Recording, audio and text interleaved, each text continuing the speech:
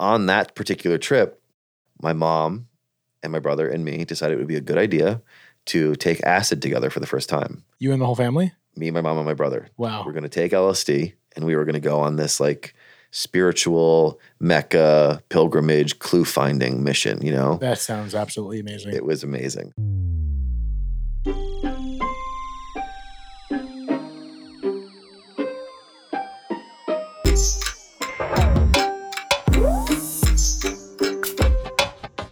Welcome to Dead Talks. This is your host, David Ferrugio. And yes, this is a podcast where we discuss death. But don't worry, we do so in a much lighter tone. We make an uncomfortable conversation a little bit easier with plenty of storytelling, insights, and believe it or not, plenty of laughs. So I look forward to you hearing today's episode with Garrett Shecker, who will share 3 unique and entertaining stories about how death has impacted his life. We cover a wide variety of topics that have to do with death, that have to do with life, his belief systems. And at the end, around 50 minutes or so, he shares a traumatic experience that blew me away, and I think blew him away because he wasn't expecting to share it in the public light for the first time. And at the end of the day, trauma is trauma, and this traumatic experience had nothing to do with death, but I know a lot of us can potentially relate to and hopefully help you or someone else you may know. So thank you for joining us today, and I look forward to you hearing the rest of this conversation.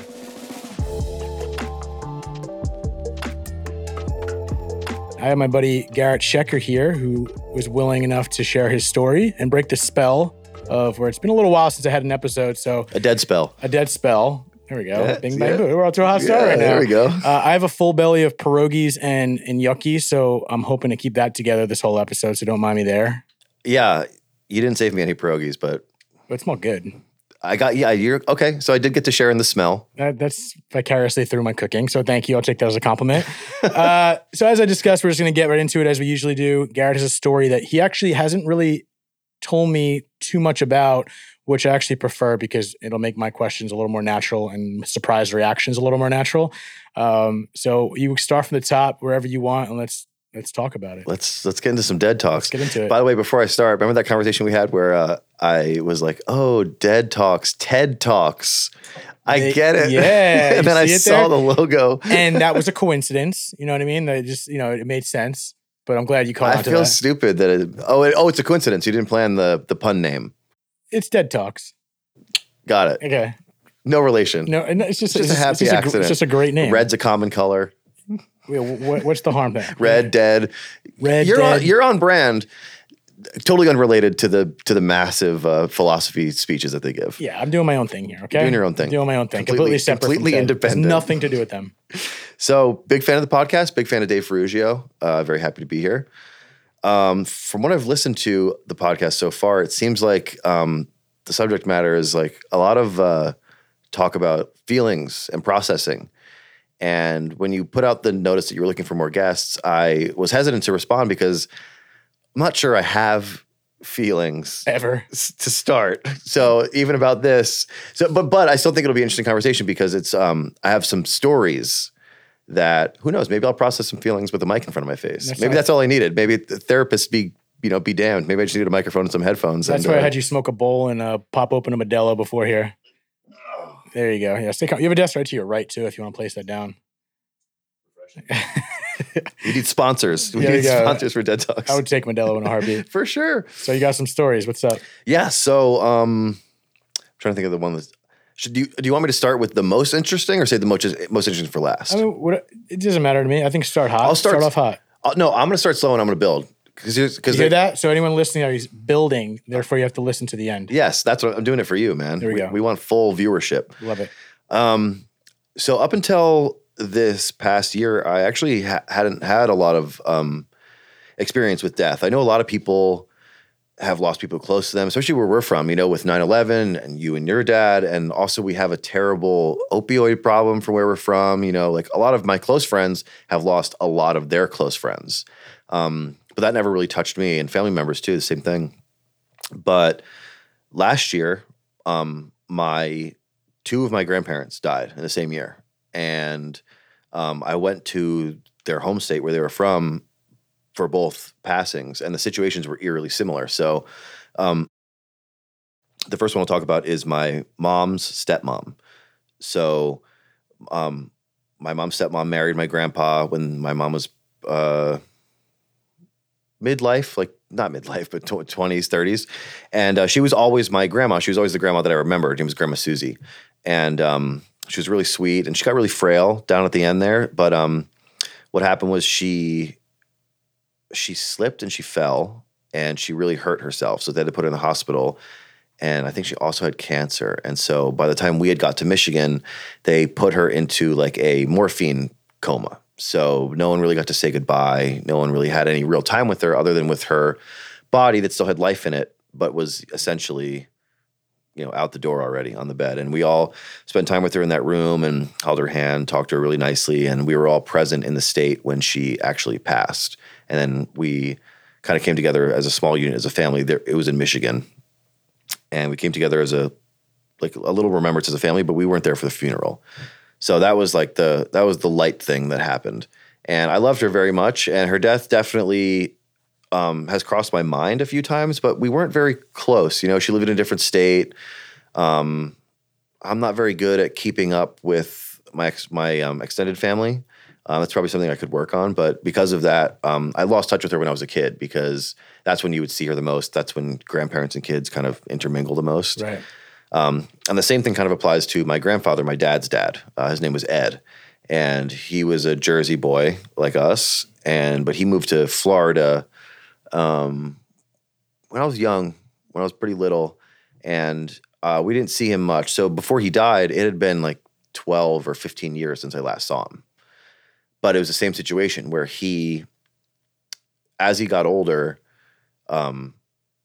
he was mentally sharp, but his body started to deteriorate out from under him, which is the opposite of my mom's dad, who's still alive, but he has really fast acting Alzheimer's, but he's like big and strong like a bull. So I have this like both sides of the spectrum to consider what my life could potentially be like. I'm like, oh man, what would I rather have? In my situation, would I rather be mentally aware that my body is deteriorating, or lose my mind to confusion and dementia and time and all that stuff, but like be strong? And I don't know. I mean, they both seem pretty shitty, to be honest. Especially for you, you're pretty active.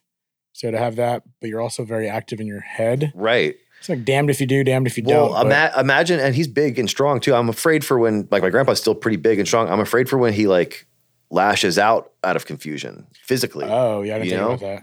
Right? Like it's a crazy thing to think about, but because normally old men are frail. So it's like, oh, you have dementia, just, sit down, old man.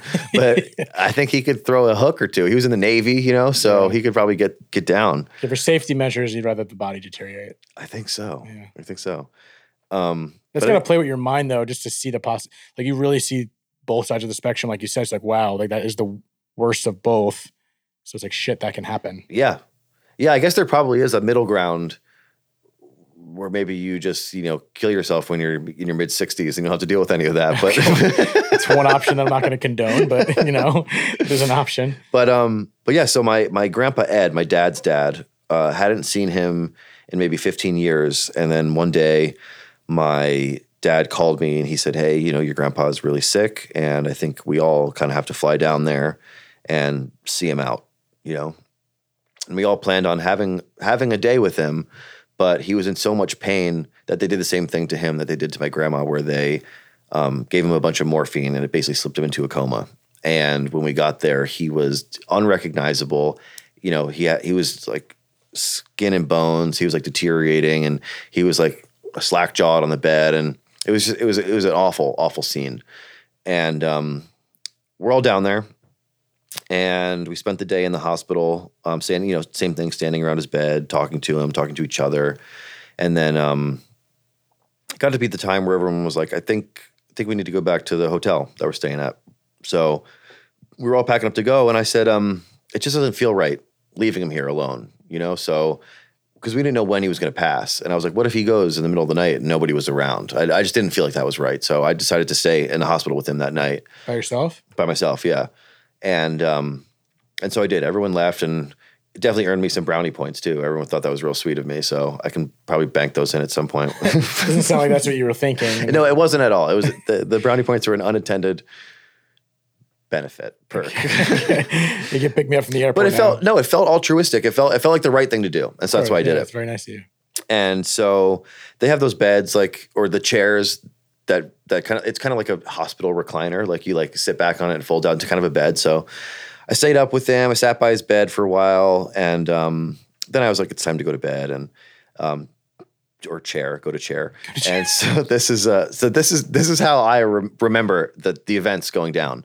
Is I fell asleep, and then I was like gently nudged awake by a nurse, and she said, "Hey, is that your grandpa over there in the bed?" I go, yeah. You're just some random guy chairing. Yeah, right. Could you imagine? I was like, no. How did I get here? I'm his grandpa. Yeah. Can you imagine? I guess she's got to ask that. Yeah. Do you know this man? I'm just here to give him a head transplant. It's all going to be good. So she wakes me up, and she's like, I don't want to wake you up. I do want you to know I'm going to give him some medicine, and I'm going to turn him over and clean him up and change the sheets and stuff. And so she starts to go to work, and I said, I'm awake at this point. So I'm like, hey, like, what's the deal? How's he doing? When do we think, he's going to pass? Because I think they're in control at that point because he's just being kept alive by machines. But I think they're waiting for his body to give out because he hadn't eaten in 3 days, hadn't drinking water in 2, and he was just in a morphine coma. Is that a decision they make is that something you need permission to do? They gave, because he was in so much pain, my family gave permission to give him morphine, but none of us really wanted him to not wake up again. Right. We all wanted to spend at least a moment of quality time with him. Because even though I hadn't talked to him in 15 years, he was still like an important figure in my life when I was a kid. I mean, he's the one who took me camping a lot when I was a kid. Now it's a huge part of my life. And when we were camping as a kid, I would do like what they call really good impressions of like my favorite Bugs Bunny characters and stuff. And that encouragement of that like performance is what later I think inspired me, or at least allowed me to give myself permission to pursue the creative life, move to LA, go to film school, yada, yada, yada. So he was instrumental in my development, and it's sad that I hadn't seen him in 15 years, but people fall apart, and I still hold him like a very dear person in my life. So I was hoping for that, the chance to tell him what I just told you. Yeah. Thanks for encouraging me as a kid. Thanks for showing me the great outdoors. Sorry we haven't kept in touch, but I've always loved you, that kind of stuff. Did you tell him that? Or he was just out. He was in a coma. I told him, and they say that they can hear you when you talk to him, but I don't know if it's true or not. I mean, I definitely, when I was in the room alone with him that night, I said everything I needed to say. Great. So I asked the nurse, what's going on with him? And at that moment, he sat up in the bed, but it was the younger version of himself, the version that I remembered of himself. So, spoiler alert, it's a dream that I'm having. Okay. It's like, shit. It's like, what is going on? But this is how I remember it. Like, this is the chronological events in my mind, in my memory. He sits up in the bed and he's full Jersey boy again. He goes, "What the fuck are you asking her this for? I'm sitting right here. You want to ask me a question about me? Ask me." So I have a big smile on my face. I say, I'm so happy that we get to have this conversation, and then we have a whole talk. And so I said all the things when I was awake that I wanted to say to him, but I also said them to him in this lucid dream that I was having. And what was the timeline of this lucid dream where you were in? This is when you're sleeping in the chair? Yeah, this is when I was in the hospital room. Wow. And so we talk for a while, and then the conversation gets interrupted because I hear of an external voice saying, "Hey, sweetie, wake up, wake up, wake up." And I wake up, and it's the same nurse that was in my dream nudging me awake. And she says, "Is that your grandpa over there?" And I said, yeah. And she goes, "He just passed like about a half hour ago."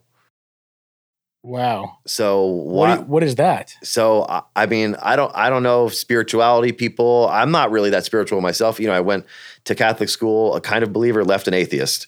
So now I'm like on the fence about spirituality and the afterlife or whatever. But I think that there was a conference that we had where he was leaving and my consciousness was open and his consciousness found a way to come in and communicate with me right at the end. Yes. 100%. I mean, come on. It's got to be, right? I mean, people could just shake that off and be like, oh, it was a coincidence, but come on. Right. It was a dream. And it was in a dream state. Right. It was in a dream state for sure. But you are hyper when you're in that state, you are way more sensitive to stuff like that happening. Yeah. And I used to practice lucid dreaming, like really I tried that too. Strictly. So I think that also kind of allowed me to stay in the dream, because a mind less trained to exist in that environment, I think would be so shocked by him sitting up in the bed that the dream would be over at that point. Right. So I think I was kind of able to subconsciously say, oh, this is a dream. Don't leave. Don't be frightened by this like shocking turn of events. He totally came to you. He totally came to me. What is that? Do you have time to process that when that were you calculating that once that happened, or is that something that you figure out like?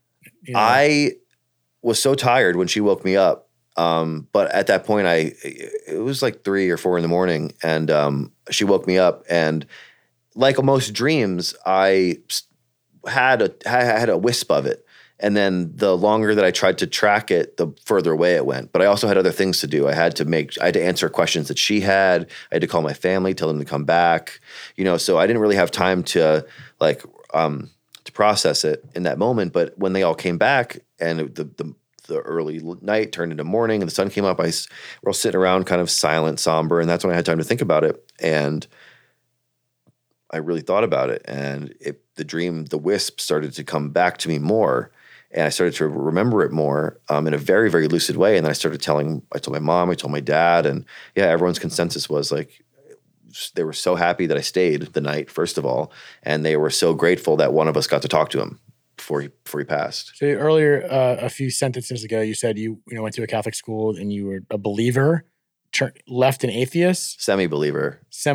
Left full atheist. So they did a reverse job on you, more or less. Oh yeah. Well, once they try to grade you on your religion, it gets a little. So is that more of a revolt as opposed to like your beliefs? Do they truly shape your beliefs to like doing something that made you not believe? Well, in high school, I also started smoking weed and doing a lot of psychedelics. And I think when you dabble in those fields, then you kind of lose you don't really need an organized religion or a like monolithic God figure to guide you, because you become your own moral compass and guide, which is why I think psychedelics are really important. And, sure. And so, but just by the end of high school, I was like, I don't think I need whatever they define God as. Got it. So you have your own beliefs more or less, but it's just not, it's necessarily the conformity of belief.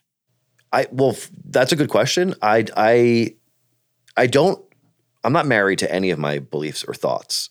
And especially when it comes to the unknown, like anybody who says that God is real is just as much of a liar as anyone who says that they know God isn't real. Nobody knows. Right. So I try to just be a like very basic and simple agnostic. I'm not claiming this or that. I'm just like, give me all the data. I'll decide right at the end. I'll tell you what I think. But do you think it's strong to call someone a liar when if you believe something strong enough, you just know? So I get because I'm the same. But I used to believe like the school of I still believe kind of in the school of skepticism. Like nothing's absolute. Yeah. Like I could be right. I could be wrong. Who the hell knows? We don't really know. Yeah. But sometimes you like have such a strong feeling when something that happens to you, it's like might twist your arm a little bit. But I get what you're saying. Yeah. And also the point to me asking you about your contraction of becoming an atheist. I don't know if I used that word in the right context. Agnostic. Because of your scenario just happened with your grandpa and your lucid dream. Did that make you rethink anything in regards to? You know what? Honestly, no, it didn't. I mean, it didn't make me rethink, because I also believe in ghosts and or I believe in spirits and stuff like that, which is a big part of the third story that's coming up. But dun dun dun. Yeah, dun dun dun. In the moment, no. That experience with my grandpa didn't make me rethink or want to consider rejoining Christianity.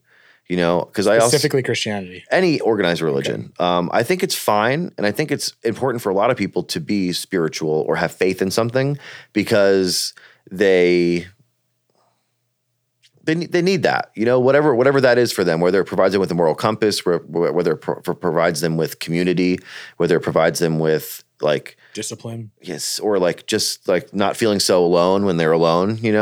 I don't need any of that stuff. So there's no need for me to join a church or any organized religion. But who knows? Maybe one day I'll come around to like a more spiritual belief in a singular energy, faith, religion, something. I just also can't wrap my head around the idea of like a God. That's hard to fathom.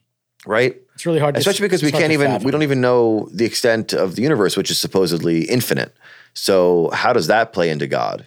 We're so wrapped up in what's happening right in front of us that like we forget about all the crazy greater shit that's around us that's just so routine. Just look at the fucking sky. That's it. It's really only think that that's hard to fathom. Just like the infinite eternity of space and that and then you're supposed to fathom there's some greater being or whatever that created us. I don't know. I don't want to get into what I believe. I mean, there's got to. I do think there's got to be something. I don't know what, but like, what the hell are we doing? So you do think there's something, or there is some kind of predetermined course, faith, or fate? Those are all other layers to really go off of. I don't know. I honestly don't know. I just. But you feel like something's looking out for us. I like to think so. I don't know if they're looking out for us. They're kind of like letting us. Looking over. I think they're looking. They're looking. I think something's looking. So a bunch of looky-loos. A bunch of looky-loos. But then I've spoke about this in other parts of the podcast. But just from the basic principle that energy can't be created nor destroyed, right? Right. That's a scientific fact. Like that's science, and I definitely subscribe to science and logic. Right. So we know that. Let's assume that's correct. And we are energy. Mm-hmm. We're made up of energy. Energy, water, and fear. And I don't know which is more, but definitely those three. But that's the idea. Say we can agree upon that energy cannot be created nor destroyed, and we are energy. Yeah. We weren't created and we can't be destroyed. So like that's kind of freaky not to think, how what do you mean not created? Also not destroyed. So if we die, quote unquote, our energy just moves somewhere else. Recycles, yes, reincarnation, who knows, but it goes somewhere. So it's like that whole idea makes me think, then what is that? We're just recycled energy, just continue on forever in eternity.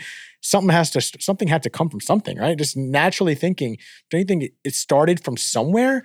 Yeah. Like the Big Bang. What was happening before the Big Bang? I heard a crazy fact about the Big Bang. It was like somebody was trying to theorize about the time before the Big Bang. What the hell did they say? Well, basically what they said was there was no time before the Big Bang. But that's only because the Big Bang created time, because the Big Bang was everything, and before that there was nothing. But how long was that nothing? It could have been an instant, or it could have been an eternity. What is nothing? What does that mean? The absence of things. That's the shit that freaks me out the most. It's not so much dying. I guess that's wild. What the hell is going to happen? The idea of the potentiality of just being nothing. Not that I believe that. I think when I think about, I guess it won't matter because we won't know. You'll never know. I think I start going cross-eyed and my fingers start twitching whenever I start getting to that little pocket of trying to understand that. But that's a whole nother conversation. Where do we start veering off from? Your idea of what happened with your grandpa, and were you still agnostic? Well, I'll tell you, if I had to align with the belief system now, it would be, and I apologize to any of my friends who are listening to this podcast because they've definitely heard this speech before, but I consider myself to be a optimistic nihilist. And what that means is like nihilism is the belief that nothing matters and everything is a coincidence. And basically in the eyes of the like ever vast, cold, and different universe, you as an individual mean literally nothing. You know, like you're insignificant. Like your existence will be smaller than a blip on the radar for, the universe. This is a human experience. We're energy experiencing a human life. And the fact that you and me and everyone we know and everyone on the planet, past, present, and future, has gotten to do that, has gotten to live that experience, that just means we're lottery winners. It's a cosmic coincidence and doesn't mean anything. And the only meaning it does have, so because it means nothing, that means your personal experience is personal to you and you alone. So you're only the only thing you're supposed to do with your existence is to live it to your fullest enjoyment. Why are we supposed to do that? Well, because you're responsible for your own experience. You don't have to if you don't want to. It doesn't matter anyway. It doesn't matter anyway. Exactly. But this is where it gets dicey because a lot of people got dicey already, but go on. This is where a lot of people disagree with me. They're like, fine, I guess I could kind of believe that. But I take it a step further. And first of all, I'll say that I'm an optimistic nihilist because I think that means... You mean nothing, but it could be great. But the fact that it means nothing frees you up to live your life how you want to. There's no requirement to be moral or just or rich or famous or anything. It's totally subjective to you. The first word that came to my head was freedom when you did say that. Right. But you could go either way. It could. And so speaking of going either way, this is where I lose people a lot of the times. Still with you. Because your experience is subjective and personal to you. Your only requirement is to live your life and to your fullest joy. And that could mean anything. That's subjective. So if your joy is volunteering all your time, that's awesome. If your joy is eating cheeseburgers so you have a heart attack at 45, that's also awesome. If your joy is being a serial killer, do it. I mean, the universe doesn't care. Doesn't care whether you kill people or eat cheeseburgers or are a saint. I agree with the fact that the universe doesn't care because the universe is like, it's kind of like a right, on and but off society will care. Right, because there's it's subjective to you, but it's also very subjective to we are individuals living in a society, but again, morality is a human construct. The universe doesn't know good or bad. Look at the animal kingdom, you know? Yeah, the animal kingdom is a good point. Like we always say, people like do care. Great, I love animals. You have a dog. I will not. I'll take care of animals. Right. But at the same time, like when we're talking about how we are eating animals, this and that, it's like if you look at the animal kingdom, they're eating the shit out of each other. People like to Lisa Frank the animal kingdom. You know, they like to like anthropomorphize and make it cute. When if you really paid attention to nature, it's gnarly out there. It's gnarly out there. Everything's eating each other, leaving it for dead. Like people are like, don't hunt deer. But if you know, so that deer is going to die one of three ways. A hunter is going to shoot it, and I don't hunt. I don't hunt. I don't think I could hunt, but I can defend it in this context because that deer is either going to get shot by a hunter who's a trained, accurate killer, basically, and it's going to die pretty quick and pretty peacefully, or it's going to get torn apart by wolves, or it's going to die of some crazy disease. Very Joe Rogan-esque right now. Is it? He's a hunter, and he always. He made that good point. He made a good point that I was like, I mean, not a lot of people are going to support that, but he was like, yeah, you're going to kill it quick and like make it peaceful. Yeah. Well, this motherfucker might get torn up. I've seen Lion King. That Stampede and the way Scar handled those lions was not very peaceful and thoughtful. I follow a few Instagram accounts. One's called Nature is Metal. Oh God. And it basically just is a daily reminder that shit is going down out there. It's going down everywhere. Shit is going down. So now what? What the hell are we talking about? Well, let's get back to the main road. Yeah. What road are we on? Talking about so I'll move to my grandma story. Right. So, the grandma I talked about in the beginning, that was my mom's stepmom. You got Grandma Susie? Grandma Susie. So my mom's biological mother, who I called Grandmama. That's cute. She was really nice. I was 4 when she went missing. And they never found her. They don't know what happened to her. Basically, the story is she, every summer, she would take a bus from New Jersey to Dewey Beach, Maryland, and she would vacation there. She rented a house, and she would stay in this house all summer, and she did that every year. As long as I was alive, I was 4 when she went missing.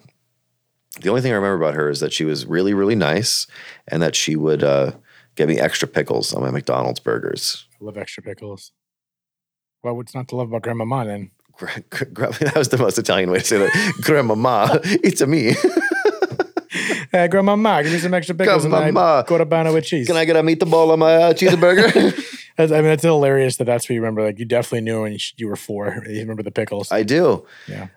So one year she got on the bus to Dewey Beach, Maryland to go vacation, and that was the last time she was ever seen or heard from again. And they think it was a murder, and it's pretty convincing that it was a murder. And through the years, there was an investigation. Then they couldn't prove anything, so they closed it. Then it was an open case, closed case. Then it was a cold case because it was years later. Then what makes it a cold case? A cold case is like just an unsolved thing that happened a long time ago, like in the month of December, or it's like got a little scarf on, some mittens. Sorry, I had to throw that in there. It's a case with ice. Okay. All right. You see those at 7-Eleven. So, so after a while of going back and forth with the police and detectives and so on and so forth, my mom and my aunt, they were the only 2 children of my grandma. They decided they just kind of needed some closure. So they got the bright idea to go to a medium, to go to a psychic. And they did a little research, and they found this psychic that was very well respected and had a good reputation for being legit, not for being like a hoax or a shyster or whatever you want to call it. And, believe what you want about psychics. I tend to believe the more fun version of whatever's happening. Okay. So it's more fun to believe in psychics, you know? Yeah. Is that the optimist side? Totally. Why not? Yeah. Whatever. Just believe whatever you want. Who cares? Yeah. It Doesn't doesn't mean matter anything. anyway. Yeah. They either are or they aren't. You're both right. Yeah. That's what it sounds like. You're both right. I agree with both of you. That was in there's a, what's it called? The Sirens of Titans. I don't know if you read that book. No. How am I forgetting his name? He's my favorite author. I was blacking out right now. Sirens of Titans, Slaughterhouse-5. Oh my God. I'm so upset right now that I'm forgetting the name of this author. Me too. How is anyway, whatever. Slaughterhouse-5. Slaughterhouse-5, Sirens of Titans, Cat in the Cradle, starts with the K. Kurt Vonnegut. Jesus Christ. I'm so upset. It's like one of those things I know 99 out of 100, and I know that. Yeah, I'm going to have to edit that out. Let's edit that out. Anyway, I think it was in Sirens of Titans, he talks about there's like something that exists where it's like the perfect place where someone says they don't agree, but there's a perfect place in the universe where they're both right. That's kind of what just happened. Yeah, that's my brain. Yeah, that's your belief system. So what happened? You went to the medium, and then what happened? So my mom and my aunt went to the medium, and well, first they called her. They set up an appointment and didn't give her any information other than their names, which is the classic setup. Yeah. But so they drive to her house. What's your social security number?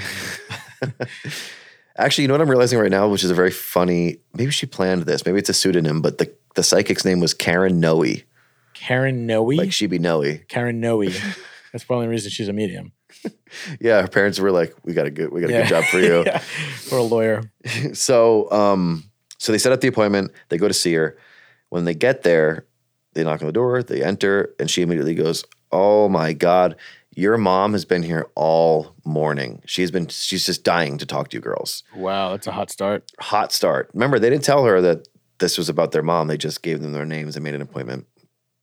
So they sit down and they develop a relationship with this psychic over the next coming months. But the first couple of meetings, she's just spouting off family info, names, events. Tell so-and-so congratulations on their wedding. Tell so-and-so happy birthday. How's David doing? You know, how's... Get that mole checked. Yeah, God says get that mole checked. It's been growing the last few months. Tell Jimmy to stop masturbating so much. God's keeping track. You wonder why you're so short and you haven't grown in 3 years. You can't see 2 feet in front of you. They say it makes you blind. Oh, good Lord. So yeah, another crazy story about Karen is basically there was one weekend where they were from Michigan, and we went as a family to Michigan for two things. One was to go to a wedding. My second cousins were getting married or something like that, and the other reason was to hold a memorial service for my grandmother because they wanted to collect Social Security. And apparently you can't do that until there's like a certified death. So They decided to declare her dead, bury an empty casket, have a ceremony, and then file for the Social Security. And while we're at the wedding, this is right when cell phones first came out. I was pretty young, but my mom and my aunt had one. While we're at the wedding, during the reception, their phones just start blowing up in their pockets. Like hers rings, then my mom's rings, then my aunt's rings, then my mom's rings, and it's back and forth until they just had to shut their phones off. Then after the ceremony, they both go out and they check their messages. There's tons of missed calls from Karen, and there's a few messages where she's like, "Look, I'm really sorry to bother you. Your mom just won't leave me alone. I can't get any work done. She wants me to tell I'm going to make these names up because I forget the names, but tell David and Susie congratulations on the wedding. They're a beautiful couple. That's whose wedding we were at. She didn't know that." And also, I think she also said something like the service was beautiful or something, referring to her own funeral. So crazy. This lady doesn't know anything that's going on. Yeah, the psychic, real or fake psychic. Maybe this is probably pre-internet too. So I don't think that she was like Googling the town where we were. And is she on retainer? Why is she calling them?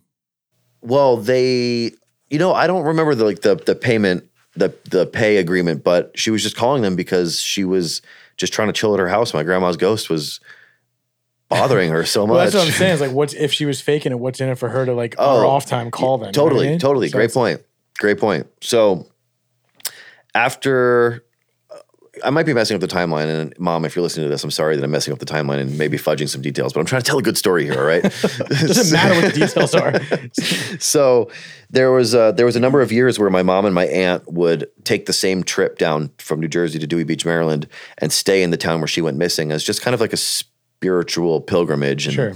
they would go down there and they would meet with the detectives who were working the cold case, and they would just like, remember their mom and, bond as sisters and stuff. And there was one year in particular when I was late teens, must have been 17, 18, 19, something like that. And Max, my brother, who came with us, and they invited us down to go with them to Dewey Beach. And it was really cool. And this is the part that I had to clear with my mom to make sure it was okay that You got clearance. I got clearance from my mom to tell this part of the story. Okay. And it wouldn't have been a great story without it. But on that particular trip, my mom and my brother and me decided it would be a good idea to take acid together for the first time. You and the whole family? Me, my mom, and my brother. Wow. We're going to take LSD and we were going to go on this like spiritual Mecca pilgrimage clue finding mission, That sounds absolutely amazing. It was amazing. So these are the clues that we had. The psychic, one time, and you know how psychics work. They're all really specific details until it comes down to what happened to the person. And then it's all imagery and like elusive details and stuff. But basically the little monologue that she gave to my mom and my aunt, which was like, okay, your mom is here and she's showing me images and I'm getting like an arid, deserty looking place, but there's like water nearby and boats, so it's kind of like a desert, but there's a body of water and there's boats all day long, boats going back and forth. And I'm seeing like this like big, beautiful hawk, and it's like leaving its nest and it's flying out of its nest. And then, we're passing through these yellow gates, these bright, bright yellow gates. And then now I'm seeing heavy red cellar doors. And so my mom told me and my brother that while we were going down to Maryland, those details. Pre-acid. Okay. And we get down there, and first we get the meeting with the cop right out of the way. Oh, yeah. You don't want to do that while you're on LSD. Gotta go meet with the detective. And we're like, cool, let's maybe dose after. Yeah. Talk about a buzzkill. Nork. Oh, man. So we get down there, and take the acid, just chilling in the motel, start to come up. We're like, all right, let's go, let's cruise around this town. Let's see if we can nail down some of these clues. So we're driving around, and it's a cool town. It's a beach town. It kind of reminds me of Cape May a lot. And we're driving around, and there's this state park area called Hatteras Point. And we're like, yeah, let's go check that out. Trip in, little beach, like it's almost like a Sandy Hook type thing. So we go in there, and you pay at the little gate, and you drive in, and you enter in through the yellow gates.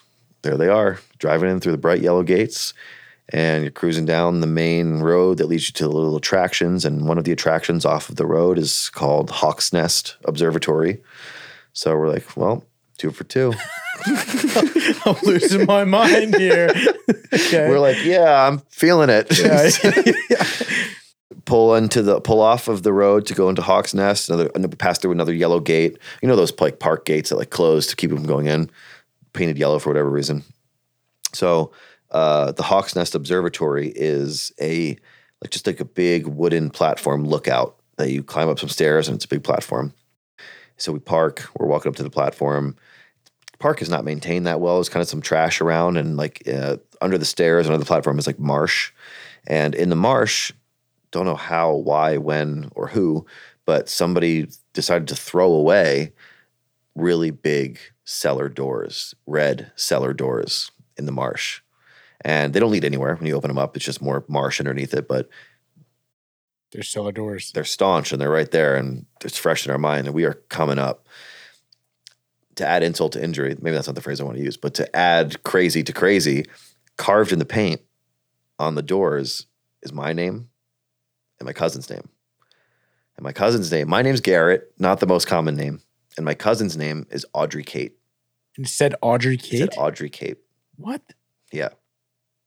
So So now we're like, cool, let's go up the stairs. Let's go check out the Hawks Nest Observatory. And when you're up there, it's beautiful. You get to see where Delaware is and where Maryland is. And it's the beach underneath you, and you're on this big wooden platform, and there's like ferries that go back and forth between the capes all day. So boats all day passing back and forth. When you look over the side of the thing, I've never seen this on the East Coast, but there's little cactuses growing in the sand. Okay. So arid, deserty water, boats all day. Cellar doors, yellow gates, hawks. What the fuck? We also managed to, in the wood of the platform, find all of our family members' names carved.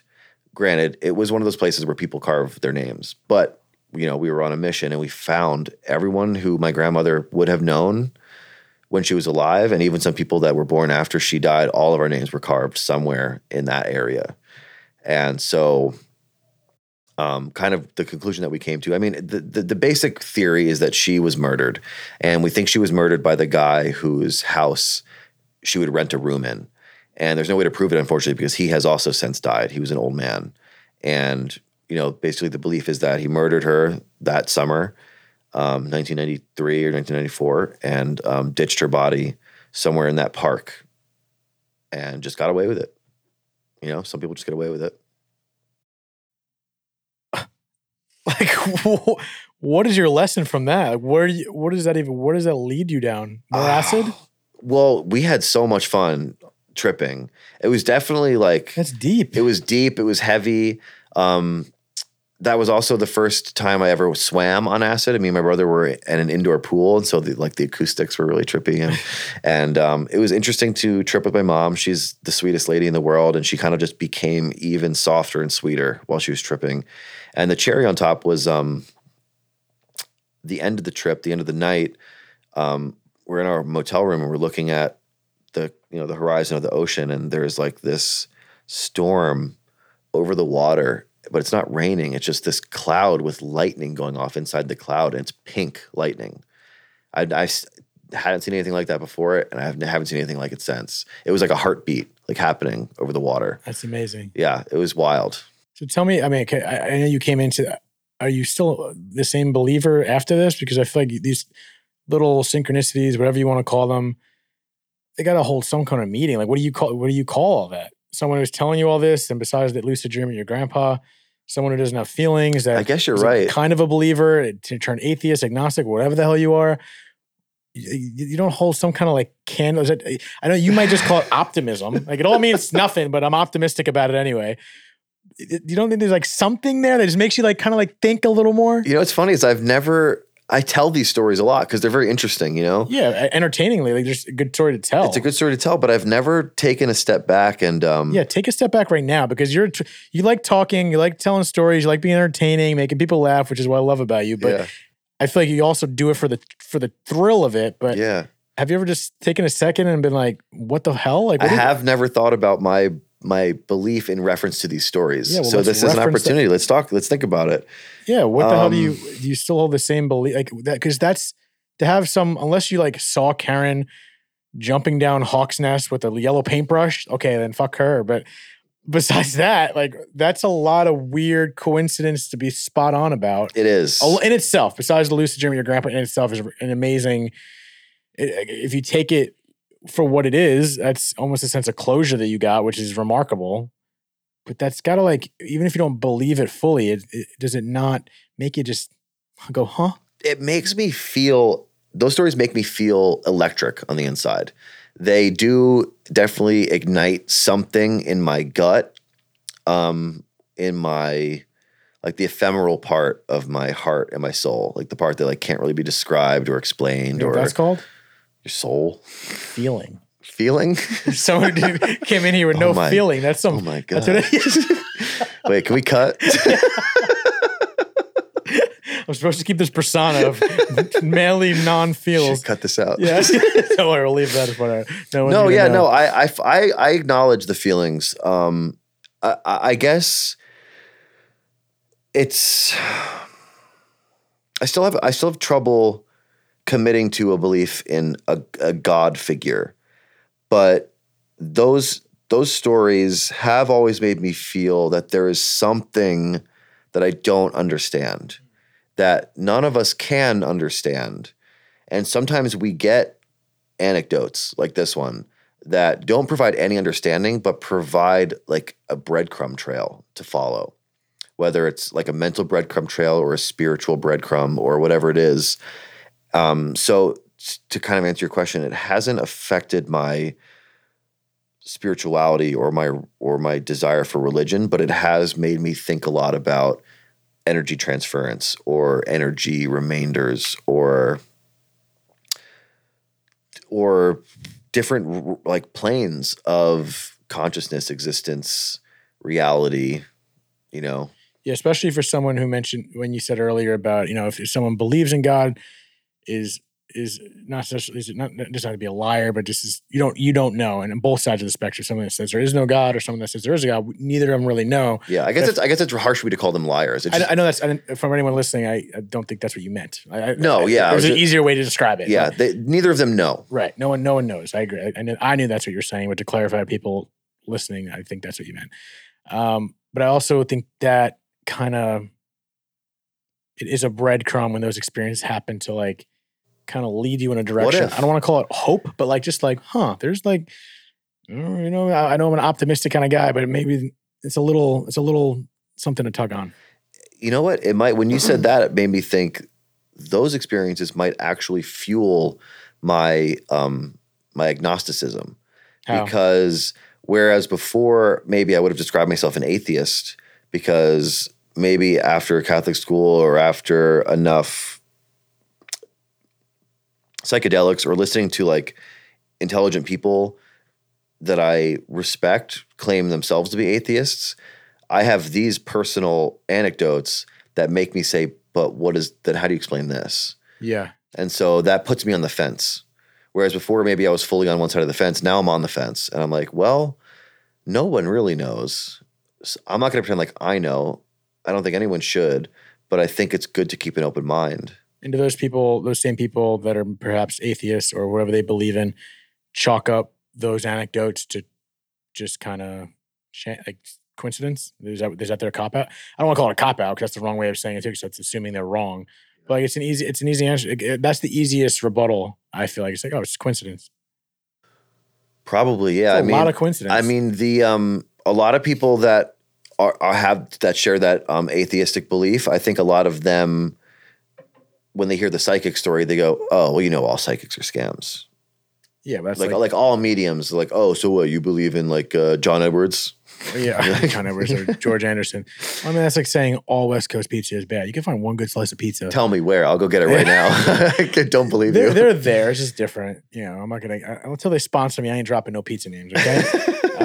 But once again, I think it's also silly just to say everyone, this, that. Like no one. You can't blanket statement anything ever. Generalization. Literally nothing. The only place generalizations work are in stand-up comedy.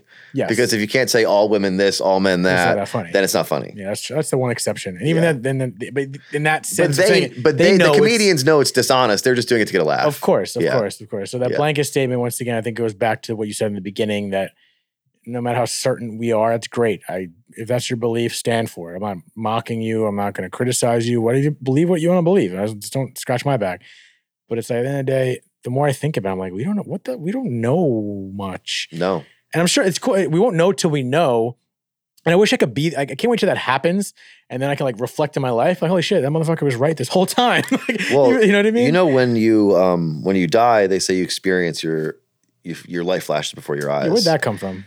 Well, that comes from the release of dimethyltryptamine in your brain. DMT, right. And so you relive theoretically. It also came from like people dying and coming back. Yeah. So, but when that amount of DMT gets released in your brain, you go into a hyper dream state where time is slowed.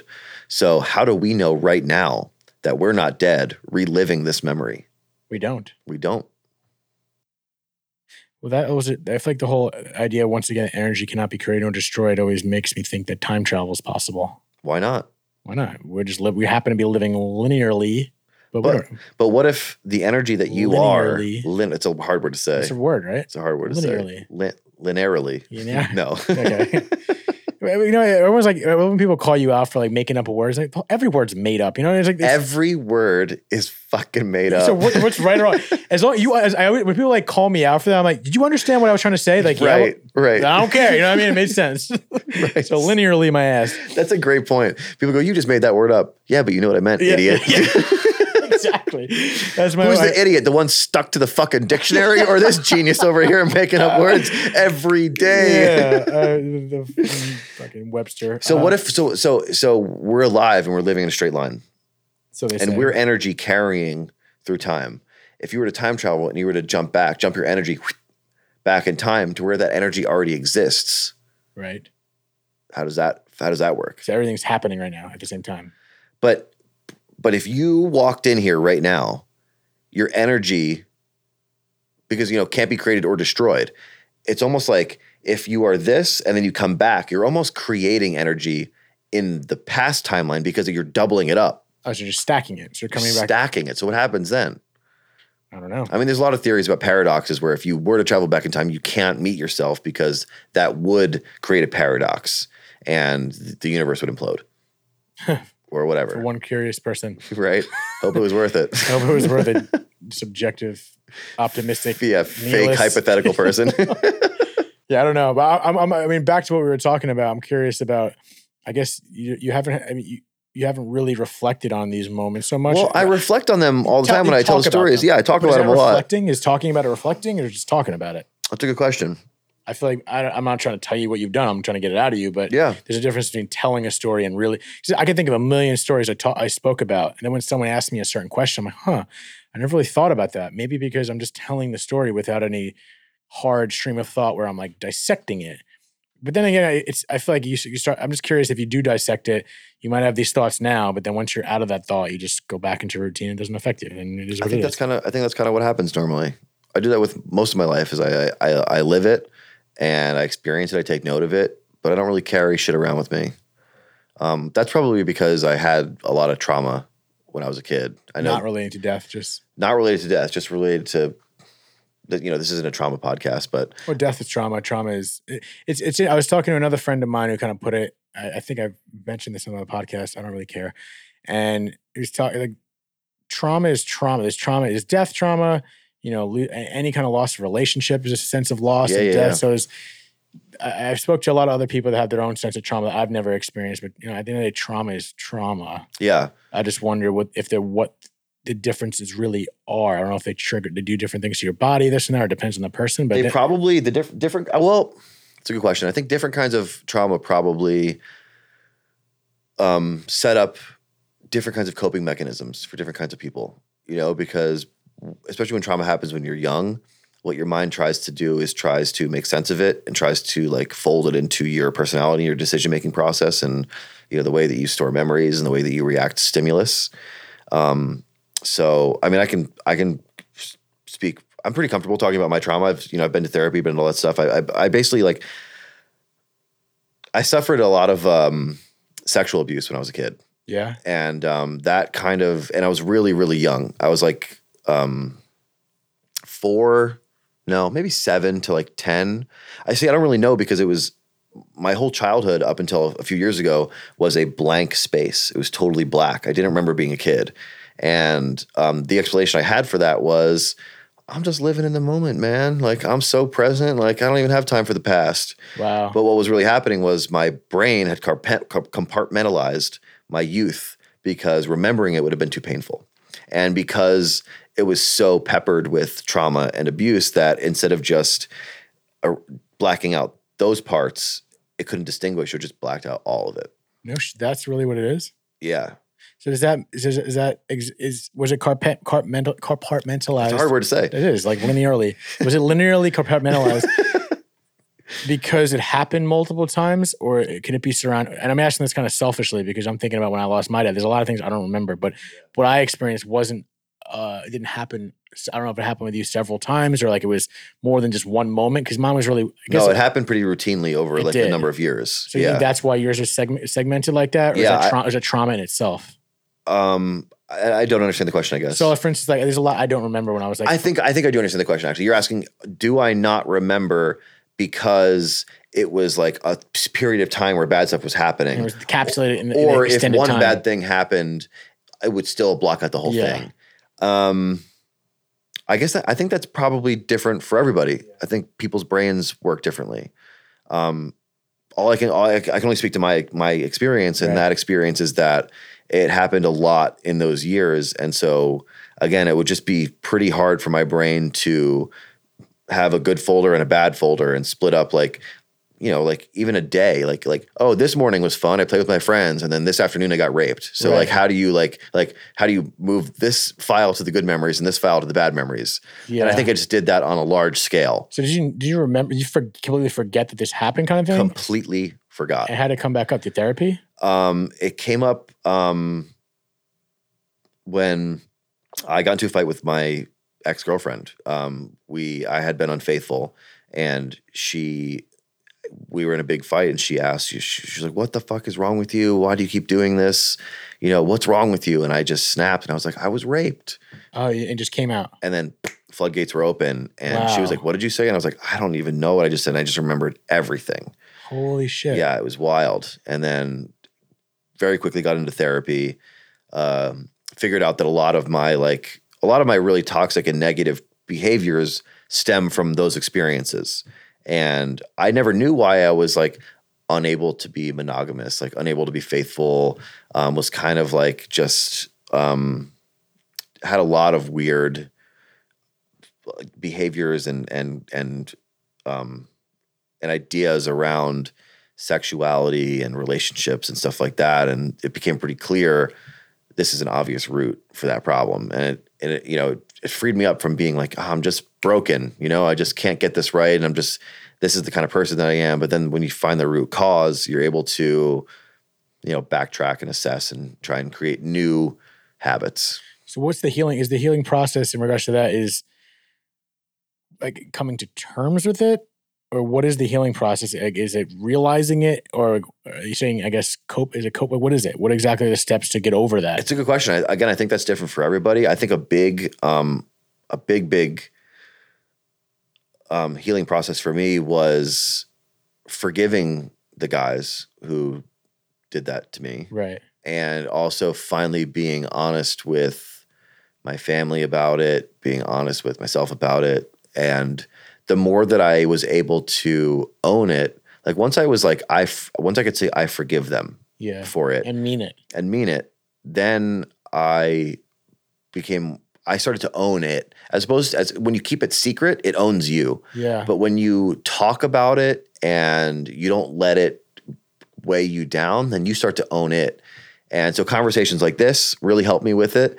And I also can't just realize, I got to a point in my life where, when I was younger, we're all insecure, we're all awkward, and I always didn't really like myself 100%, and then I got to a point in my life where I did like myself, and I was like, well, all of the formative experiences that happened to me when I was a kid led me to this point. So if I hadn't gone through that trauma, I wouldn't be the person that I am now. So I can't really be mad at it, because who knows who I would be. And that was a part of the ownership process, was me just being like, okay, I like me. I know that this is part of me. Does it suck that it happened? Yes. Do I want it to happen to anybody else? Absolutely not. Am I glad that it happened to me? No. But I accept it as part of me. That was so well said. Thanks, man. Yeah, Jesus, dude.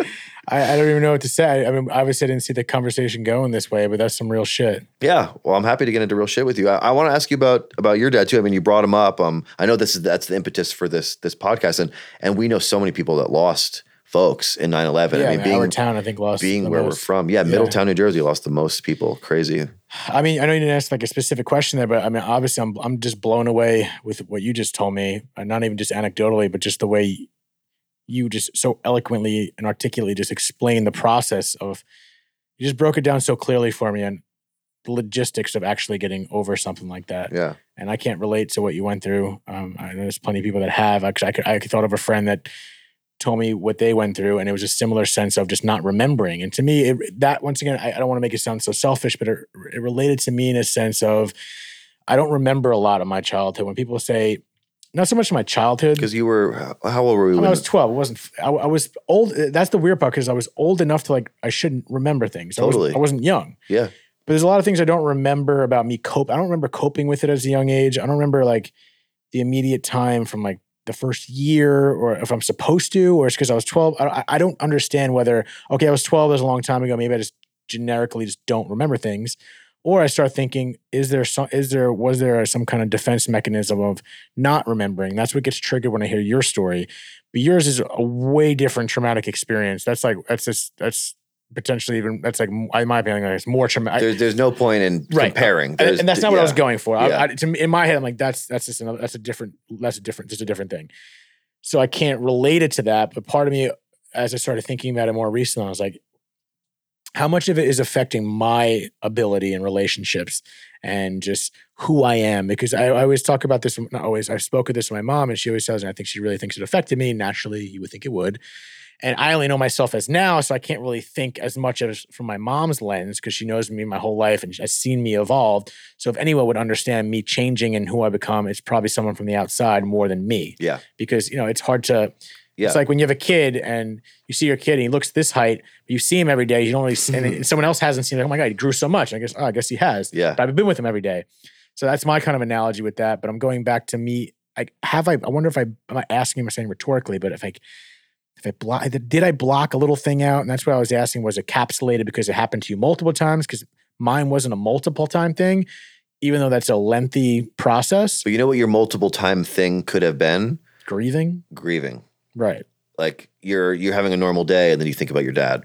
Right. And so your brain's like, well, put that day away. Exactly. And I don't know. To me, it's like, my initial thought was I was just an ignorant little kid that wasn't really even like, I remember crying the first time I saw it. Like I definitely hit me. I was sad as shit. Yeah. But I still don't remember being sad as a kid. Yeah. Because fortunately, maybe I was blessed because I had great family around me. So I'm blessed in that situation. But maybe I need to talk to someone and figure out how it's affected me now because I'm sure it has. Have you never talked to a therapist or anybody about this? Oh man, I highly recommend it. Yeah. I think everybody could go to therapy, especially, the most normal, quote, people in the world could still benefit from therapy. Yeah, I don't want to say it's ever been like... Not that you're abnormal, but we've been through some shit, so... Yeah, for sure. And I don't know why I never have. I don't know if I can't admit that... I have to ask myself. I don't think it was like a macho thing or I don't need help. Because I'm open It probably just never crossed your mind. Yeah, I think my mom tried pushing on me. Not pushing on me. She asked me. My mom's not the type of person to get in the fucking chair. But she mentioned it. Maybe I should consider it. And maybe now that I'm older and I've processed things more and I'm more mature, that it would be a good time to do it. I don't think it's ever too late. If anything, it's never too late. I feel like I would unravel a Rubik's Cube of items that I didn't even know. Yeah. Because I think it's interesting to think about the things that have happened to us younger, traumatic or not, or no matter the level of trauma, how much they've truly, from what I've studied, I'm very into like just understanding how the mind really works and the psychosomatic aspect of how the mind affects the body and the things we do. And I understand it more clearly than ever from a layman's terms of how one little event, whether it's a death or what you've gone through or just being yelled at by a teacher, like as little as it seems, what little things we think of now might be the biggest deal when we were 4 or 5 or 6, in the moment. Yeah. They say in therapy that like as small of an event as your parent when you're a toddler is late to pick you up from school or something. Yeah. That could sow the seeds for fear of abandonment. Isn't that wild? For the rest of your life. And I think it was either Dispenza or Bruce Lipton that multiple great minds have said, I think they quoted from someone, not the Bible or someone in the religious aspects, says, give me a child from 0 to 7, I'll make him a man of God.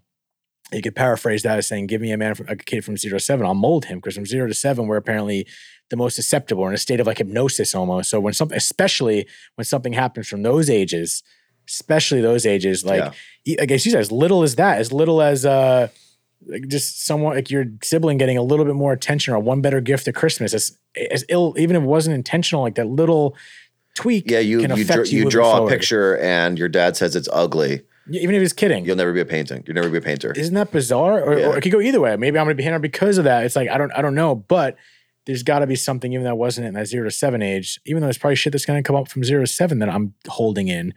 And I guess why I was so impressed with your answer is just your ability to pick it apart.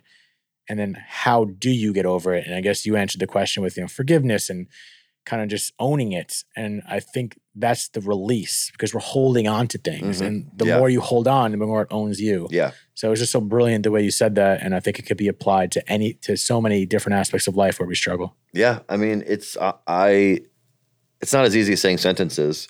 I think it took me a long time to even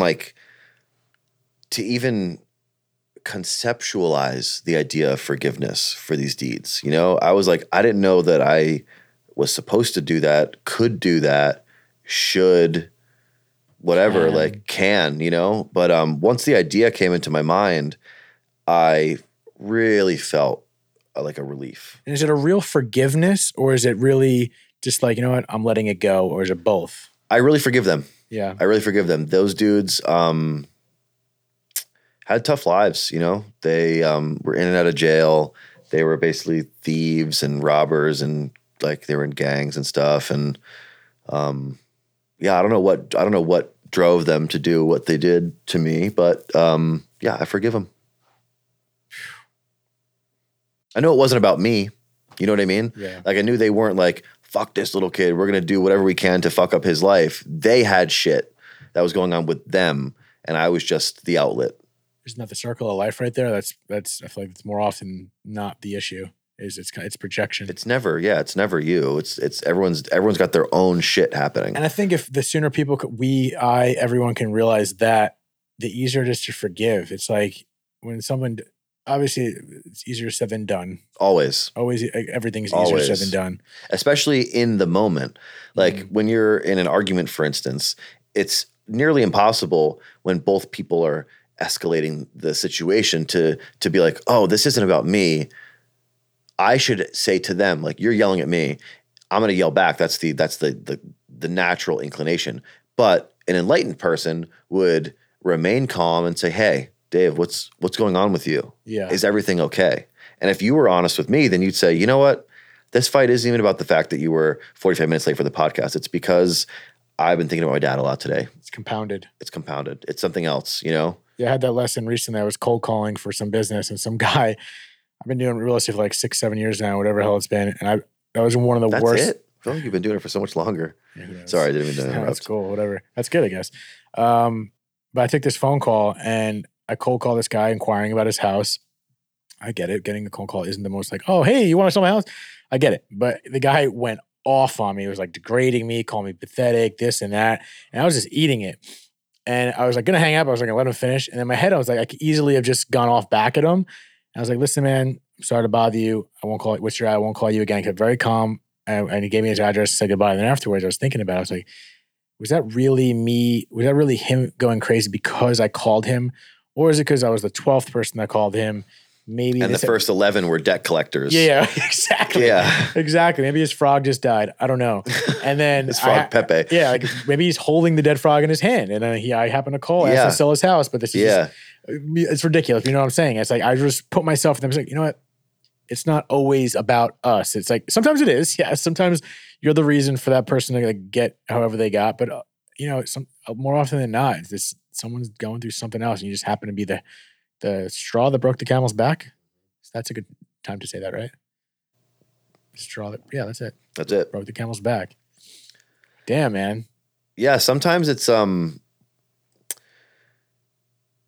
easy. So in that situation, you had a reason to keep your cool, which was that it was a business transaction.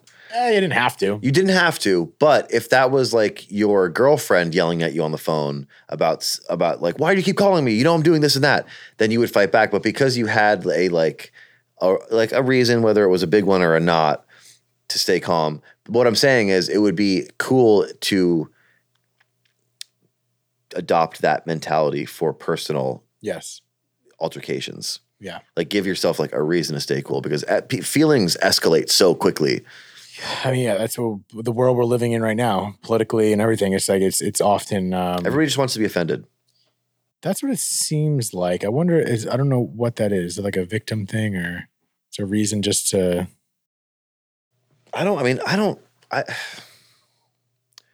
Victim mentality is a real thing. Well, yeah, there's different levels of that for sure. For sure. I don't know what it is. I think honestly, what I think it is before coronavirus, there was nothing to worry about in the world. there was no real chaos or impending doom or struggle. So in the absence of struggle, people make it up. That's what I think. Right. Of course, when you're generalizing in the sense that there's no struggle, like as a country as a whole. Yes. With that narrative, right? Yeah. Of course, I agree. Now, we're so comfortable as Americans. We have food every day. We have air conditioning. We pretty much all drive cars. I'm not saying people don't struggle to pay the bills or, experience trauma or this or that. But as a collective, we are all kings compared to people in the past. We are all living an existence that is very comfortable. And in that comfortability, people still desire conflict, struggle. That's the weird thing. So there's a sense of comfort in discomfort. Yeah. I almost feel like maybe it's because comfort is unnatural. Maybe it's unnatural. It doesn't exist in the animal kingdom. I mean, like in the animal kingdom, it's fight or flight. That expression, like the two modes of your brain. You're either like fleeing or fighting for your life, or you're eating food and chewing and resting and digesting. I mean, humans have that fight or flight too, and that also goes back to what I learned from Bruce Lipton or Dispenza as well. I keep bringing him up, but we have that when you're in a stressful situation, your body is inherently supposed to. Yeah, your limbic brain. You're supposed to get blood flows to your arms, your legs. Yeah, out of your brain into your limbs, so that way you can react. And so you're in stress. So all of a sudden, all the energy that's going to your nervous system, cortisone, adrenaline, it's getting pushed out. So now you're weak over here. Yep. But if you live in that state for an extended period of time, that's going to weaken your immune system. 100%. And that leads to disease and all this. Yeah. And that's the psychosomatic aspect. That if you're living in stress constantly, then that's going to weaken your immune system. People wonder why we're getting disease and stuff like that, and people think, oh, it's just luck of the draw. I don't believe that, and B, it's at this point it's getting way more scientifically accepted that if people say stress kills, yes. Why do you think we're getting disease? We're not supposed to be. I'm not a doctor, so please do your own fucking research. But from what I'm learning is that Dr. Dave. Besides it, but there are it's a very small percent of people that are born with abnormalities that you can't. It's biological dysfunction that you cannot do anything about. Yeah, but it's a very small percentage. Very small. Everyone else that gets disease and whatnot, from what I'm hearing, is trauma can mess you up. Trauma can alternate things. It might start disease, cancer, blah blah blah. And then the other one is just the wrong thinking and living in stress. Because the more, from the reason I just told you, the more you live in stress and all your extremities are getting all the attention and your immune system's getting less attention and the body's not doing what it's supposed to do, you're leaving yourself unguarded for more disease and stress for your body just to deteriorate. So I'm a believer in what I've learned. And I hate to say it to people that have people in their lives that have died to cancer, as I have people that died of disease. It's a hard pill to swallow, but I don't believe it's just that guy got that disease. It just happened. There's some people, we bury things and we cause a lot of these things for things to grow in our body. That's my just belief, and that's how it happens. And disease happens.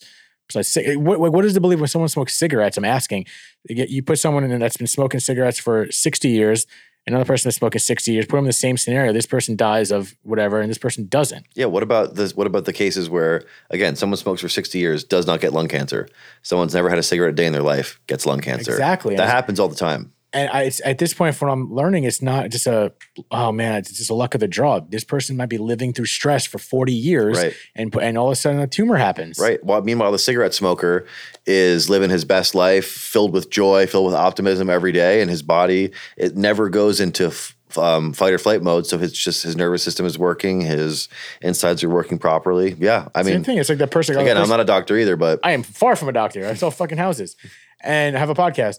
And the same people, like the people that have seen the best shape in their lives and something happens to them, it's like, just because that guy was in shape doesn't mean he's not constantly paranoid or thinking about something that happened in the past. We don't know what he's going through that is buried. And the more you bury he might not even know. He might not even know. Exactly. Exactly what we're just talking about. It might be a subconscious, like a constant subconscious strain that he doesn't even know. Maybe that's what anxiety is. That's what we're talking maybe about. Maybe that's what depression is. I'm trying to unravel. I don't know. Right. I like to think I live pretty stress-free for the most part. Not always. As far as you know, though. As far as I know. It's like I did a diet recently, and I didn't know how good I could feel because I had never felt it.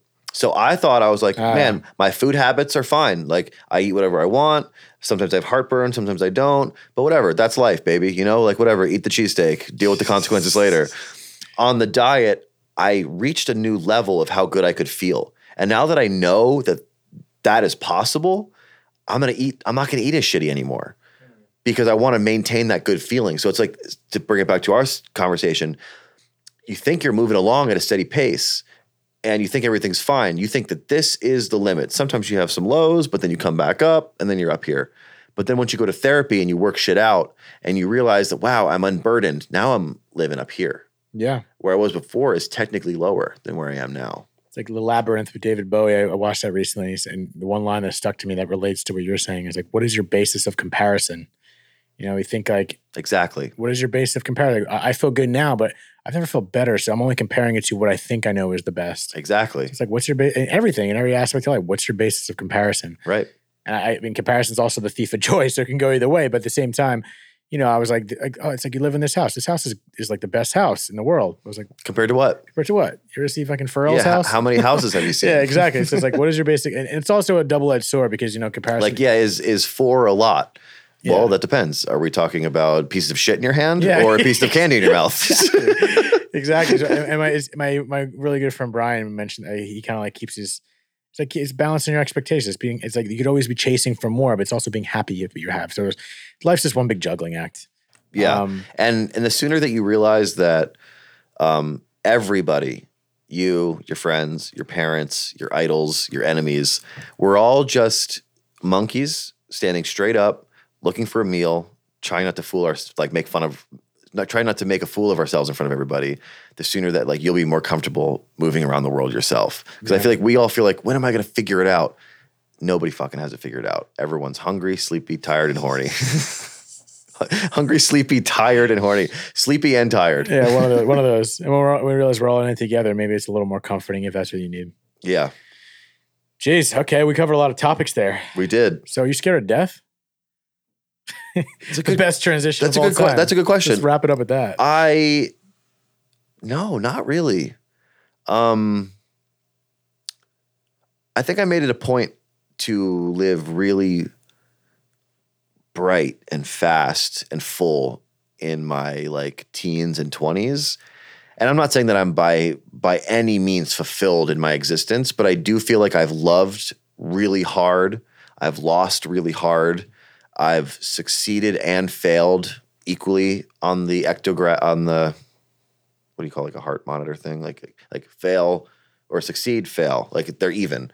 And so there's still a lot I want to do, but I feel I'm not scared of dying. Do you think you haven't had time to, I feel like you're only scared of it when you really contemplate it a lot. Or if you've been faced with it. Yeah. And I haven't really. I wonder if that makes I've you never more been faced scared with or less scared. Yeah, who knows? You're stuck on a roller coaster. Subjective again, too. That scared the shit out of me. In the moment. Was I scared of dying, though? I know I'm scared of heights, and I guess that could be traced back to dying, because if you fall, you die. But when I'm scared of heights, I'm not thinking about, oh no, I'm going to die.